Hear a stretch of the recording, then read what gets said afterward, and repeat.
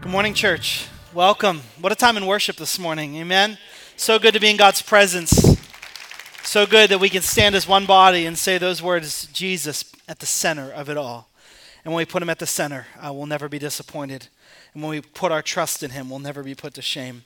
We're glad that you're with us this morning. My name is Pastor Chris, and we are this summer going through an exciting series of messages entitled Epic. We are going to be walking through some God-sized stories. And here's what I know. I know that God's word is timeless. It's his truth for us today. I know that our God, the Bible says, the same yesterday, today, and forever. And so as we see these stories unfold in the lives of not extraordinary people, very ordinary people, as we'll see today, people much like you and I, that God can do and desires to do the same things we read about in Scripture in the lives of his children today. Do you believe it? Do you believe that we serve a God who can still move mountains, who can still part seas, who can still bring back the dead to life, who can still heal disease? I don't know, not enough of you believe that this morning maybe, but this is the God that we serve.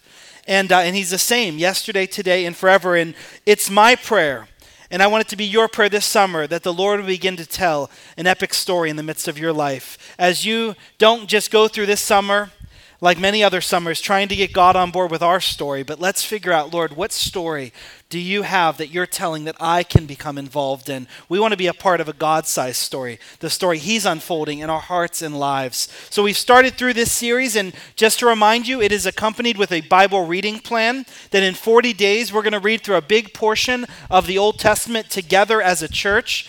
Each week there's only 5 days of reading, so you get a couple days of rest or catch-up to do. Today, if you want to pick up this bookmark, if you didn't get one yet, it's out in the foyer. And if you read for 40 days with us, we will go from Joshua all the way through the book of 2 Kings. And what you're going to see are some God-sized stories unfolding there. So congratulations to everyone who completed week 1 of reading. Can you give yourselves a round of applause? I know that's, for some, it might be a lot that you haven't read that much. Maybe in your normal Bible reading, it's shorter than that. But as you dive in and dive deep into God's Word, I'm trusting that the Holy Spirit is speaking to you each day. I've seen some of you posting to Facebook or social media as you are reading and as the Lord's putting things in your heart. Keep doing that. Keep sharing. You can use some of the hashtags, God-sized story, God-sized stories or something like that to continue to allow others to follow along with what God's doing here. Don't stop reading. Don't stop journaling and remembering and spending time each day in God's Word. We want to also point you to our website, evangelchurch.com. If you want to listen to the readings each day, if you want to find this in a digital format, you can go there and you'll click on the epic picture and find everything you need. Those that are watching online, you can go there right now and check that out. Well, as we're diving in today, you'll see your reading last week brought you through the entirety of the book of Joshua. And last week we talked about Joshua because that was a turning point in God's story, his unfolding narrative that we see and know as God's Word, the Scriptures. It was a moment in time when God fulfilled a promise that was made over 400 years earlier. Hundreds and hundreds of years had passed by, but God was faithful to fulfill his promise. It's not always in our timing that God moves. Sometimes it's in his timing. We have to respect his timing there. And there's sometimes that God wants to move, but our stubbornness gets in the way of his timing. And in those moments, I'm so thankful for his grace that we could forget about him, but he'll never forget about his children, that he remembers the cry of his people. And a journey that was supposed to take 11 days to get from Egypt to the promised land cost them 40 years in the wilderness. But after those 40 years and after a whole generation had died in the wilderness, the Lord went to this man Joshua, a man who had faith to cross over many years earlier and had not given up trusting the Lord. And he said, "Arise now. It's time to enter in to the land that I've promised." And that was an invitation into God-sized stories that unfolded. And as you read, you saw not only were the waters of the Jordan River parted, not only did they pass by on dry land, but also you saw that walls came crumbling down. You saw that territories were taken over. You saw that the people saw God's hand to bring them victory time after time after time. And when Joshua gets to the end of his life, here's what he says. Not one of God's good promises has gone unfulfilled. I want to tell you something today. If you honor the Lord and walk in obedience to what he calls you through, you will stand at the end of your days and you will be able to say of the Lord, not one of his good promises have gone unfulfilled. Do we believe today that we serve a God who is faithful? He's a God who is faithful. He's a God who we can trust. He's a God who works all things together for good, and I'm so thankful for that. When we're faithless, he's still faithful. And that's an important thing to remember, because today we're going to take a look at Judges. And if there was ever a phrase that we needed to allow to get into the depths of our heart, is that when we're faithless, he's still faithful. And that's the unfolding story in the book of Judges. I have on my desk a few different things that I will look to at times to just remind me. They're normally objects that I've picked up in antique shops or found in places, and I've always been interested in them. And what I have in my office are a few compasses. And it's not because I like to go sailing or I don't know how to work the Maps app on my iPhone. I do know those very well. Kind of well, right, Mandy? But I like the compass because I think it's interesting the way that it works and how long people have been using compasses for as a means of direction. And so I'll normally have it there. It's also a reminder to make sure that I stay on course and that we stay on course. And I think a compass serves an incredible reminder, because no matter where you are, it can always point you to true north.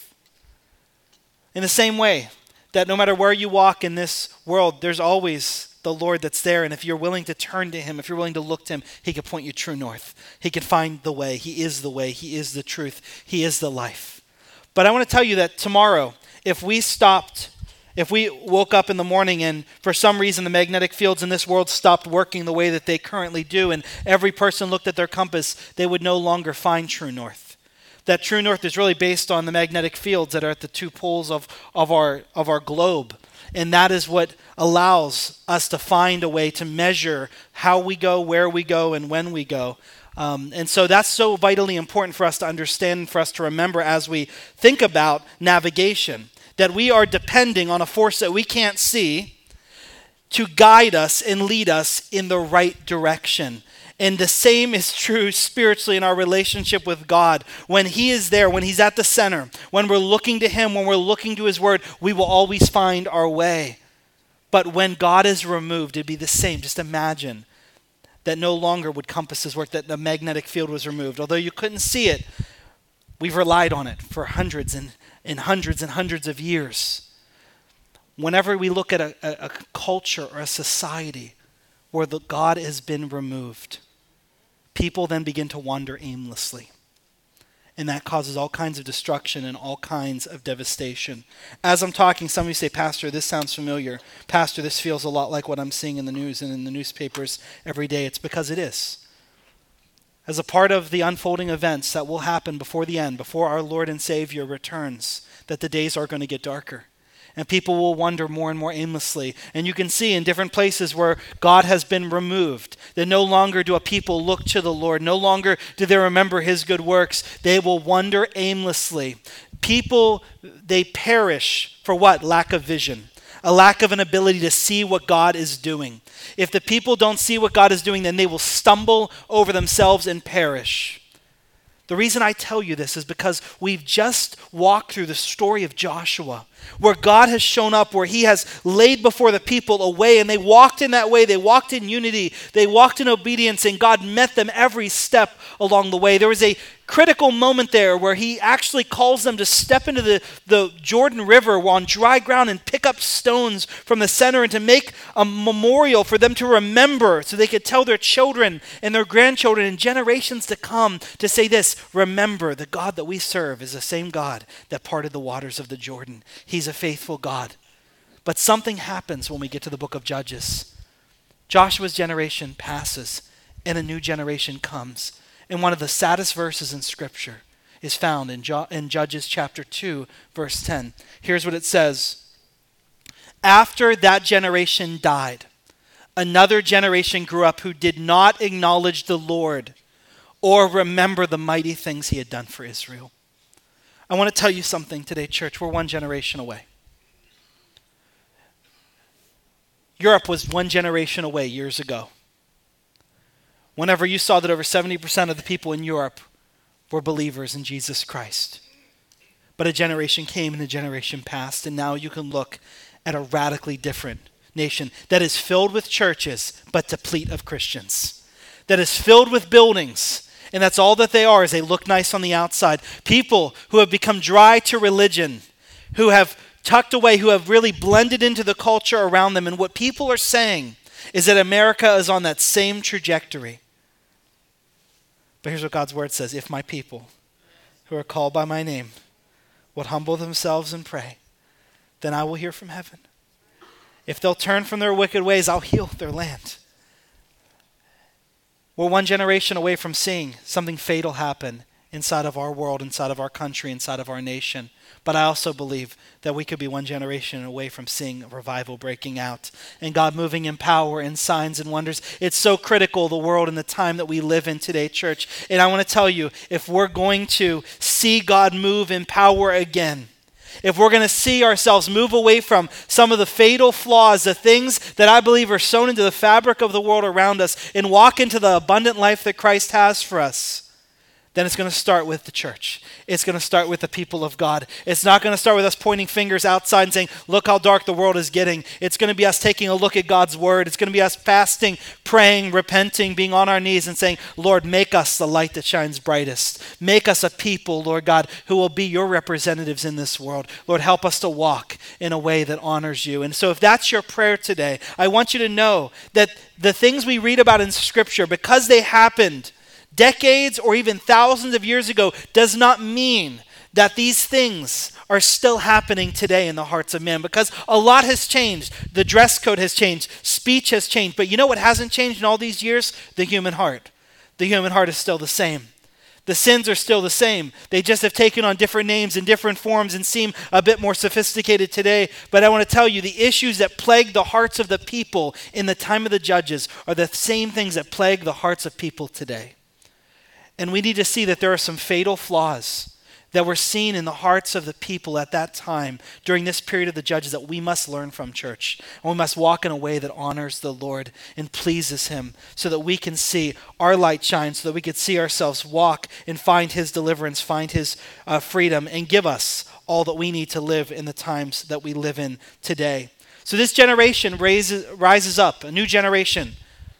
They don't acknowledge the Lord in the way that they live their lives, and they don't remember his goodness. They don't remember all that he has done. And instead, they assimilated to the world around them. They became more like the world around them than they did like the people of God. The Bible goes on to say in Judges chapter 2 that before long, they didn't do what was right in the sight of the Lord because they weren't acknowledging him. And so they saw there were other gods, and they thought that obedience to this God was optional. And you know what? It's popular to worship Baal and these other gods. And before long, without that compass, without that way to navigate and to lead their lives, they started to go and bow down to other gods. They started to worship them. They started to become like the people around them instead of being a people set apart for God's purpose. They forgot about all that God had done to rescue them and to put them in that land. They began to develop an entitled spirit even inside of themselves. And as they did, they forgot. They were trying to enjoy all the benefits of God's blessing without any relationship with God. And I want to tell you something. That is a recipe for sin. That's a recipe to break the heart of God whenever we try to enjoy the blessings of relationship without any relationship. We're stepping outside, and they were stepping outside of their relationship with God. In fact, it actually says in Judges chapter 2 that it says they played the harlot after other gods. And it says so God's anger burned against them, and what he did was he removed his hand from them. They didn't realize. They thought it maybe was because of their own good looks or because of their strength or because of how great they were. That's why they were in that land, and that's why they were experiencing all the blessings of God's hand. And all it took was God removing his hand for a moment for them to see the full weight of what it was like to not be with him, to not be in relationship with him. And so God removed his hand, and the enemies of God, the people of that area, they rushed in. You see, the Israelites forgot about the power of their God. The people around them didn't. As soon as they recognized that God's hand had been removed, they took them. They came after them. They plundered them. And it just was then, in their darkest and most difficult hour, that they remembered the God of Israel. They remembered God. They realized at their lowest time, there was, you know what? There's a God that we can cry out to. And they began to cry out to God. It's heartbreaking, but like I said, the heart of man hasn't changed over all these years.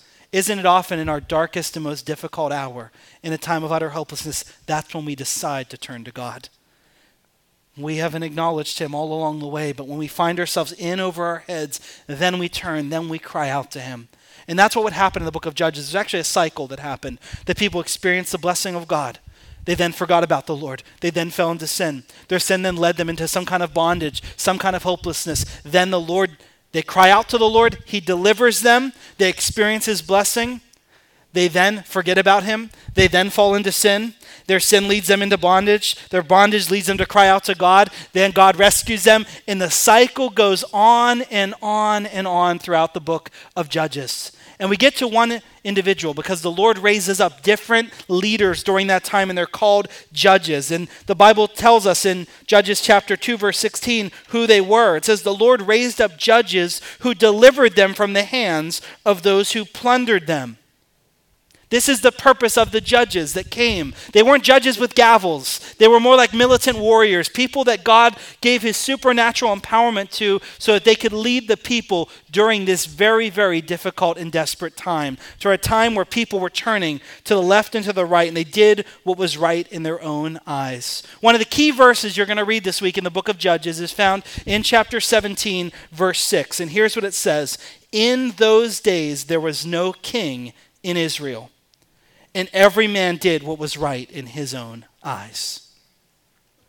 Everyone lived to do what was right in their own eyes. No longer were they following their Lord. No longer were they living in relationship with him. No longer did they want to do what was right in his eyes. They wanted to do what was right in their own eyes.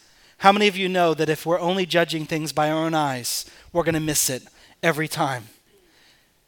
Behind every very patient wife in this room, there is a husband who thought he knew where he was going on a trip somewhere, right? And the Lord has used that to make you more and more patient.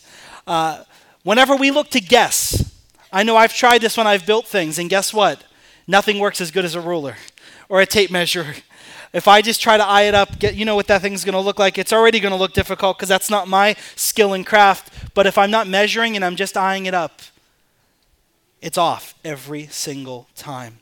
So if we look to live to do what's right in our own eyes, it may look good based upon what someone else thinks or says. But we always have to come back to the standard, the rule, the ruler, the one who lays the line flat. He lays the plumb line and the level line for us in how we are to live our lives. And so judges were raised up, and God used them as leaders during this time at very key moments. And there's one leader that God had set apart because the people continued to turn away. They continued to fall into bondage, and they fell into the hands of a group of people that we are now going to read about for a long time. We're going to see, if you go with me to Judges chapter 13, verse 1. It says this, that now, and you'll see it on the screens, the sons, the Israelites, they did evil in the eyes of the Lord, so the Lord delivered them into the hands of the Philistines for 40 years. So they did evil in the sight of God, and so the Lord allowed them to be delivered into the hands of the Philistines. These Philistines are a people that we are now going to hear about for generations. They're those that had come to inhabit the land as well. They had come, they were warriors that came, many believe, by sea, and as they came to that place, they were looking to take over the people. They were not natives to that land. Instead, they came from different and distant places. And as they came together, they had a plan as well. They were going to take the land of Canaan. They were going to take it for themselves. They had different tactics on how they would do that. One of their very popular tactics was that they would intermarry into the culture, into the people, and then begin to turn them from the inside. They would begin to take over, not by military might, not by all those great demonstrations of power, but by subtly coming in and transforming from the inside out without people even realizing what was happening, to turn the hearts of the people towards their gods, towards their ways, until ultimately they would then rule and they would have control over these areas. And so that was their goal, and for 40 years that's what began to happen, and the people had no recourse against it. But in their hour of need, the Lord was working. He heard them, and there was a woman who was unable to conceive. And this woman was barren from birth, and as they looked to the Lord spoke to her and her husband and said, "You're going to give birth to a son, to a child. I will be with him. My spirit will be upon him. He's going to be a Nazirite from birth. He's going to be set apart from the womb." And so as she hears this, when she hears he's going to be a Nazirite from birth, that means that there is very special treatment that must be given to his life. That he would now live under a Nazirite vow. That means that he would not come in contact with alcohol. That means he would not touch dead matter. That means that he would not cut his hair. His hair would grow long. And it would be an outward sign that he was set apart, consecrated unto God. That he was committed to the Lord for his whole life. And his name would be Samson. And Samson grew up. And many of you, you've heard the stories of Samson. Some of you very soon are going to go and see the story of Samson played out at Sight and Sound as you take a trip there. But as we take a look at Samson's life, here's what you need to realize. That we're not just looking at the life of one man. His life was also a picture, an illustration of the hearts of the people of that day. And so I want us to see in the life of Samson some of the fatal flaws that really were continually leading people to destruction. The same fatal flaws that if you allow to go unchecked in your life will lead you towards destruction. And how we can overcome them by God's grace. Amen? So let's take a look here that as Samson is born and as he grows up, the Lord is with him.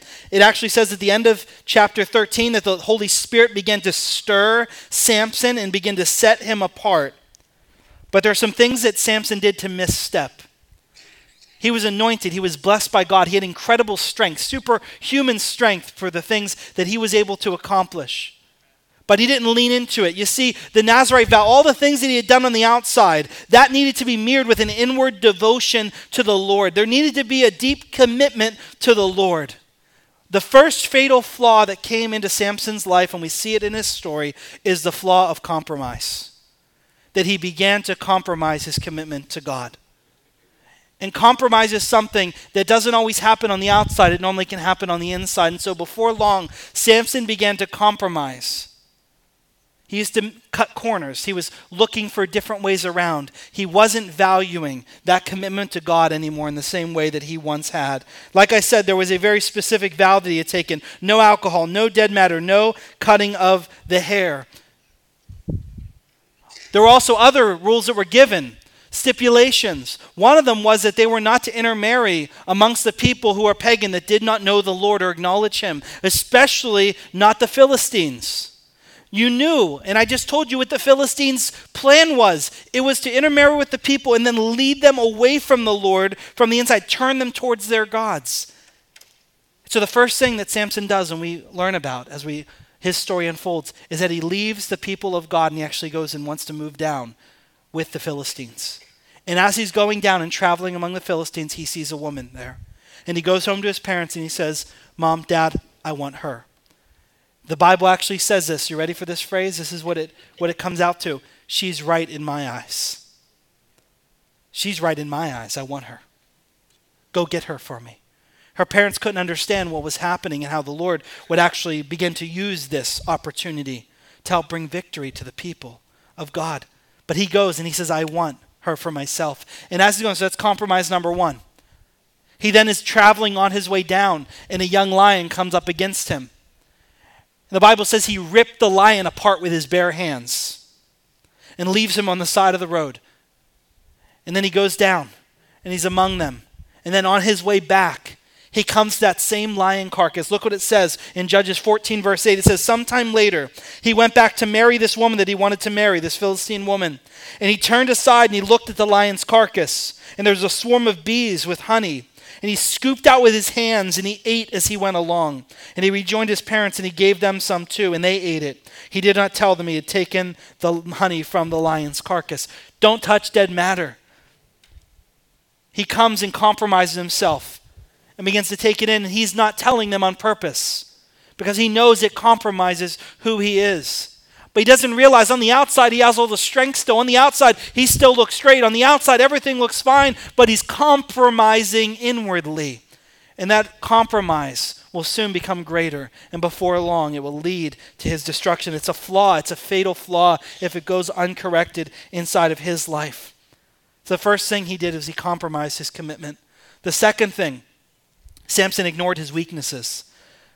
Incredible that a man of such great strength would have any weaknesses, but he did. He had two weaknesses, romance and revenge. His two weaknesses were romance and revenge. what was ever right in his own eyes is what he would do. So the first thing, he wanted to go after this woman. He didn't care if that honored the Lord. He didn't care if it didn't. He compromised it, and it was a weakness of his because she would be able to manipulate him. She would be able to do whatever she wanted with him because he would give in to her. And if he was taken advantage of and if he was hurting, then he would want to take revenge on others. So the story unfolds as you go through chapter 14 of Judges, that he's going down and he wants to marry her. And as he's there amongst the people, the Bible says that he has 30 bridegrooms, the groomsmen around him. And these groomsmen that are around him, they stand there and they're all Philistines. Now, on your most important day of your life, right, the day you're going to get married, you look to your left. I would have looked to my left. I stood right here at this altar, and I saw people in my life that meant so much to me. The people in Samson's life that meant so much to him are these 30 groomsmen. They're all Philistines.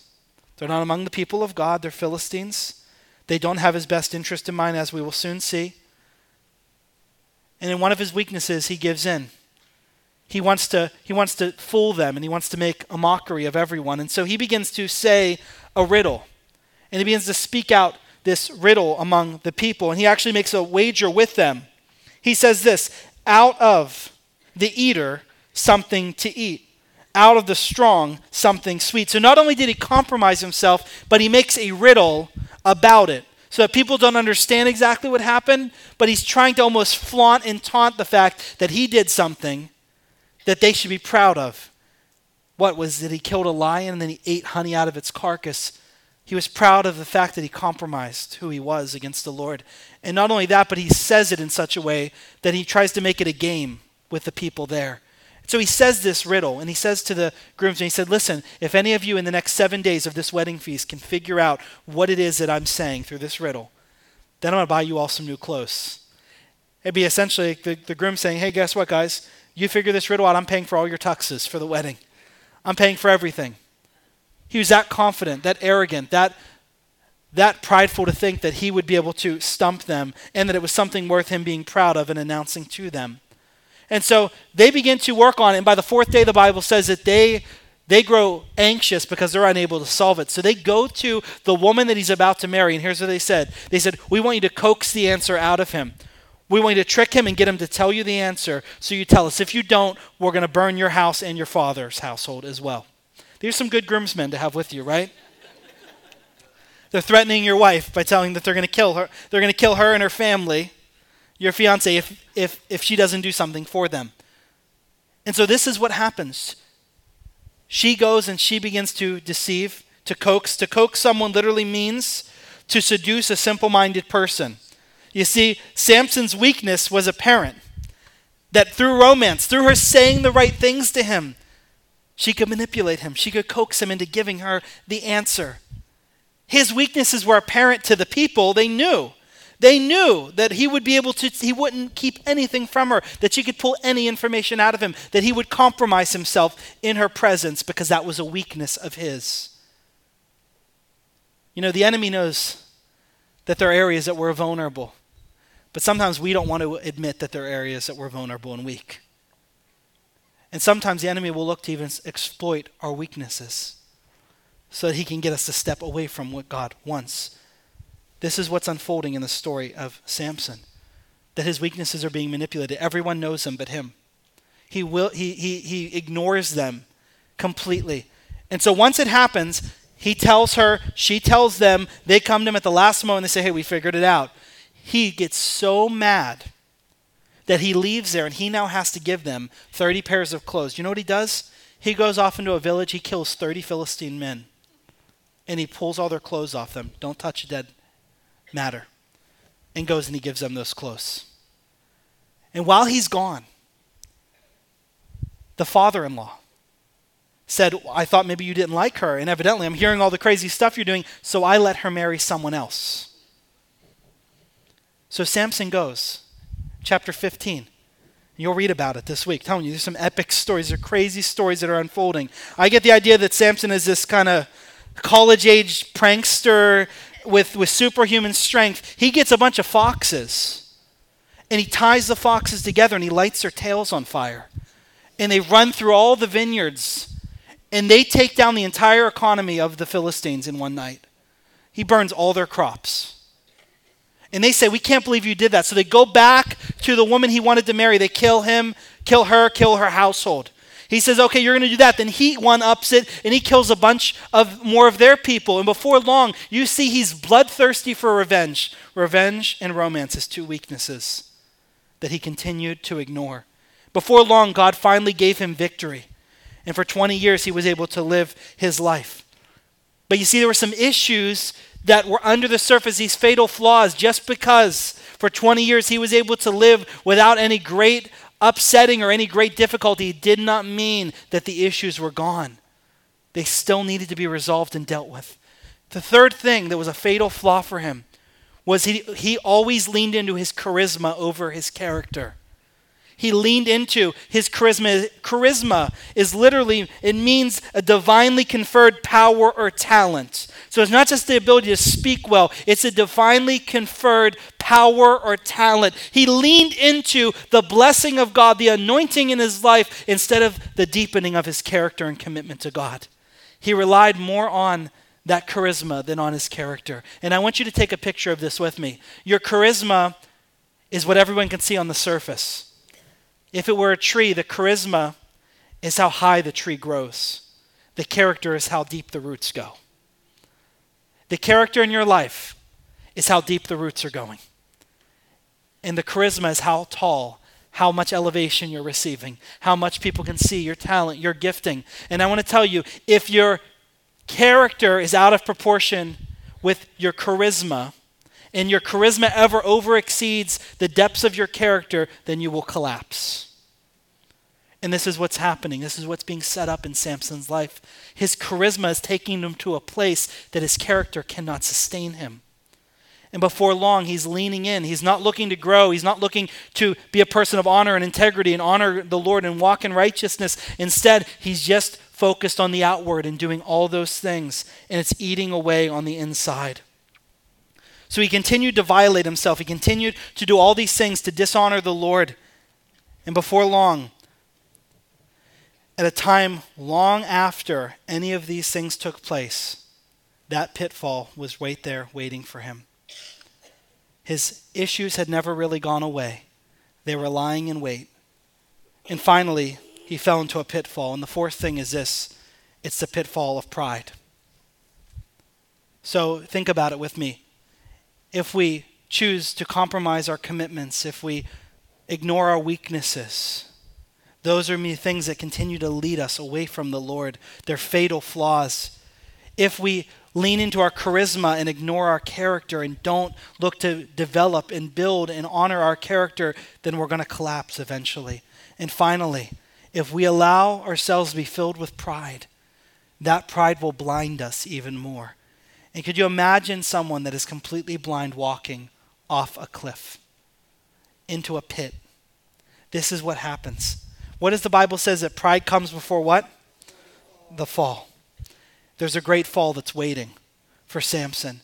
He thought everything was great. He thought life couldn't be better. In fact, he continued to move forward. He continued to compromise himself. By the time you get to Judges 16, he heads out and he's there and he goes among the Philistines. He meets a prostitute, a woman that he should not be with in any way, but he decides that he's going to be with her. And romance is one of his weaknesses. And before long, she seduces him into giving away his secrets, because the Philistines come and they say, we know his weakness. You're his weakness. Get him to tell you what happened. And if you do, we're going to pay you all this money. I think that it equated to something like $15 million they were offering her for money, for her to be able to give up these secrets of what gives him his strength. So she asked him, and he says, well, take some fresh bow cords and tie me up, and that'll take away my strength. He's toying with her. He's so prideful that he just says stuff to see what will happen. He doesn't even care. So that happens. They tie him up with bow cords. I'm thinking, if this is you and you're continually facing these things, you tell her something and then a bunch of people show up and do just the same thing, that you'd get it after once or twice. So it happens once and he breaks free and he kills him. It happens again. He says, well, just tie me up with fresh ropes and then I won't. Okay, they do it again. By the third time, you got to know that like something's up here. But by the third time, she asks him again. He says, why don't you tie all my locks of hair together? This is a subtle moment that we don't pick up on in Scripture very often. That he's now getting closer and closer to the truth. And he says, here, just touch my hair and tie my hair in knots, and that'll do it. So she ties his hair in knots. Comes in, that doesn't do it. Finally, she says, oh, you love me. She puts it on really thick, and then he gives her the secret. And the Bible says in Judges 16, verse 19, having put him to sleep on her lap, she lulled him to sleep. She called a man to shave off the 7 braids of his hair, and they began to subdue him, and his strength left him. And verse 20 says, then she called, Samson, the Philistines are upon you, just as she had the other 3 times. And he awoke from his sleep, and he thought, I'm going to go out before them and shake myself free. But here's the saddest part. He did not know that the Lord had left him. In that moment, he had compromised, he had gone so far, and he had gotten to a place where he didn't even recognize the Lord's presence with him anymore, and that God had left him. And now he was only standing in his own strength. And it was there that he met his worst pitfall. They got him. They grabbed him. This man that had once been a mighty warrior for God, who had done so much, they got him right where they wanted him. And I'm going to invite the worship team to come forward at this time. They bound him, the Bible says in verse 21, they gouged out his eyes, and they took him to Gaza. They bound him with bronze shackles, and they set him up grinding in the prison. Samson's fate ultimately led to a blindness that came over him. But here's what we need to realize. He was blind long before they gouged out his eyes. He had grown so blind when he stopped seeing what God was doing. He was walking around blind without any sense of direction, trying to do what was right in his own eyes, all the while blinded to his weaknesses, blinded to the fact that he was dishonoring the Lord, blinded to the fact that it wasn't his strength that was giving him the victory, but it was the Lord's alone. And before long, he walked off a cliff, and he found himself in a completely hopeless situation. And it's normally, just as I said, in those complete and utter hopeless places that people often turn to the Lord, and that's exactly what Samson did. At his most desperate hour, he finally, the Bible should say there, finally prayed to the Lord. In verse 28, and he said, O sovereign Lord, remember me, O God. Please strengthen me once more, and with one blow could I get revenge on the Philistines for my 2 eyes. Then he reached towards the central pillars of the temple. He braced himself against them with the right hand and left. And he said, let me die with the Philistines. And he pushed with all his might, and down came the entire temple, all the rulers, all the people in it. And thus he killed many more when he died, even than when he lived. That was the end of his life. It's a story of some victory over God's enemies, but it came at the expense of a man who God had gifted. It didn't have to go down that way. His life didn't have to be lost. But this is what happened. Because there were fatal flaws inside of Samson that he would not realize, he would not acknowledge, and he would not walk in. So for us today, we look at God's word. And I want to challenge you to look at your life and say, Lord, am I being plagued by some of these same fatal flaws that are leading me in a way that will not cause me to have abundant life, but will hurt me and can prove fatal if unaddressed? So today, if that's you and you say, Pastor, I feel like there are some of those areas that are right within me, things that I know the Lord has to work in. And guess what? There's no shame in God's house today. There's no condemnation for that.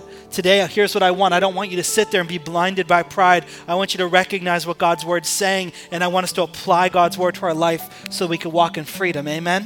Where the Spirit of the Lord is, there is freedom. That does not mean that we continue on in our own ways and the Lord just comes to make us feel good and make us free. Part of the freedom comes where the Lord is going to equip you with what you need through your knowledge of Him to walk in that freedom. And so I want to talk to you about some action steps, some things you can do today to begin to walk in that freedom, to begin to walk in the way that the Lord would have for you. The first thing that you need to do is you need to, and you'll see it on the screen here, acknowledge that you have a fatal flaw, that there is a fatal flaw in your life. Acknowledge it. Acknowledge it to the Lord. Call out to the Lord. Recognize it in His presence. The Bible says in Psalm 38:18, confess your iniquity. I am troubled by my sin. This is what the psalmist says. I am troubled by my sin, and I confess my iniquity to you. Whatever it is, begin to confess that to the Lord. Begin to acknowledge it before him. Begin to become troubled by it. Second, admit that you need help. Until you admit you're going to remain vulnerable, you'll never experience victory. Psalm 34:17, the righteous cry out, and the Lord hears them, and he delivers them from all their troubles. Don't sit back and don't wait. Cry out to the Lord, who is your deliverer. And if you acknowledge it, if you turn from it, if you cry out to him, he will save you. He will rescue you from it. Then you want to avoid temptation. Flee from those areas of temptation. Move away from them. Don't put yourself in those situations anymore. Number 4, ask for help. It's not enough just to acknowledge that problem, but ask, reach out, seek help. Seek out one of our pastors. Seek out someone that will walk with you, pray with you, stand with you in accountability in whatever area that might be. Ask for that help. There's a body of believers here. There are those that want to walk with you. There are pastors and leaders that want to meet with you and talk with you and walk with you in any way that we can. And finally, and most importantly, assimilate God's truth into your life. Allow God's word to be assimilated into your life. We need to stop assimilating to the culture around us, and we need to start to allow God's truth to assimilate into us.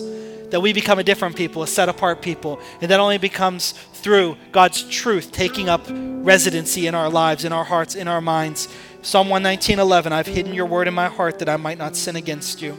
It's so important that we stay connected to the vine, as Jesus said in John chapter 15, that we remain in him, in intimacy with him. And as we do that, his truth begins to change us. The Holy Spirit begins to lead us. Jesus said he will lead us into what? All truth. Allow God's truth to lead us. Allow God's truth to fill our hearts, to fill our minds. And as we do that, we can begin to walk in the freedom that he has for us. We can begin to overcome the fatal flaws that the enemy would want to use to take you out. Let's not be taken out in this generation or in this day. Let's see us rise up and be the people that God has called and created us to be. Amen, church? Amen. That's his calling. That's his heart. That's his desire for us.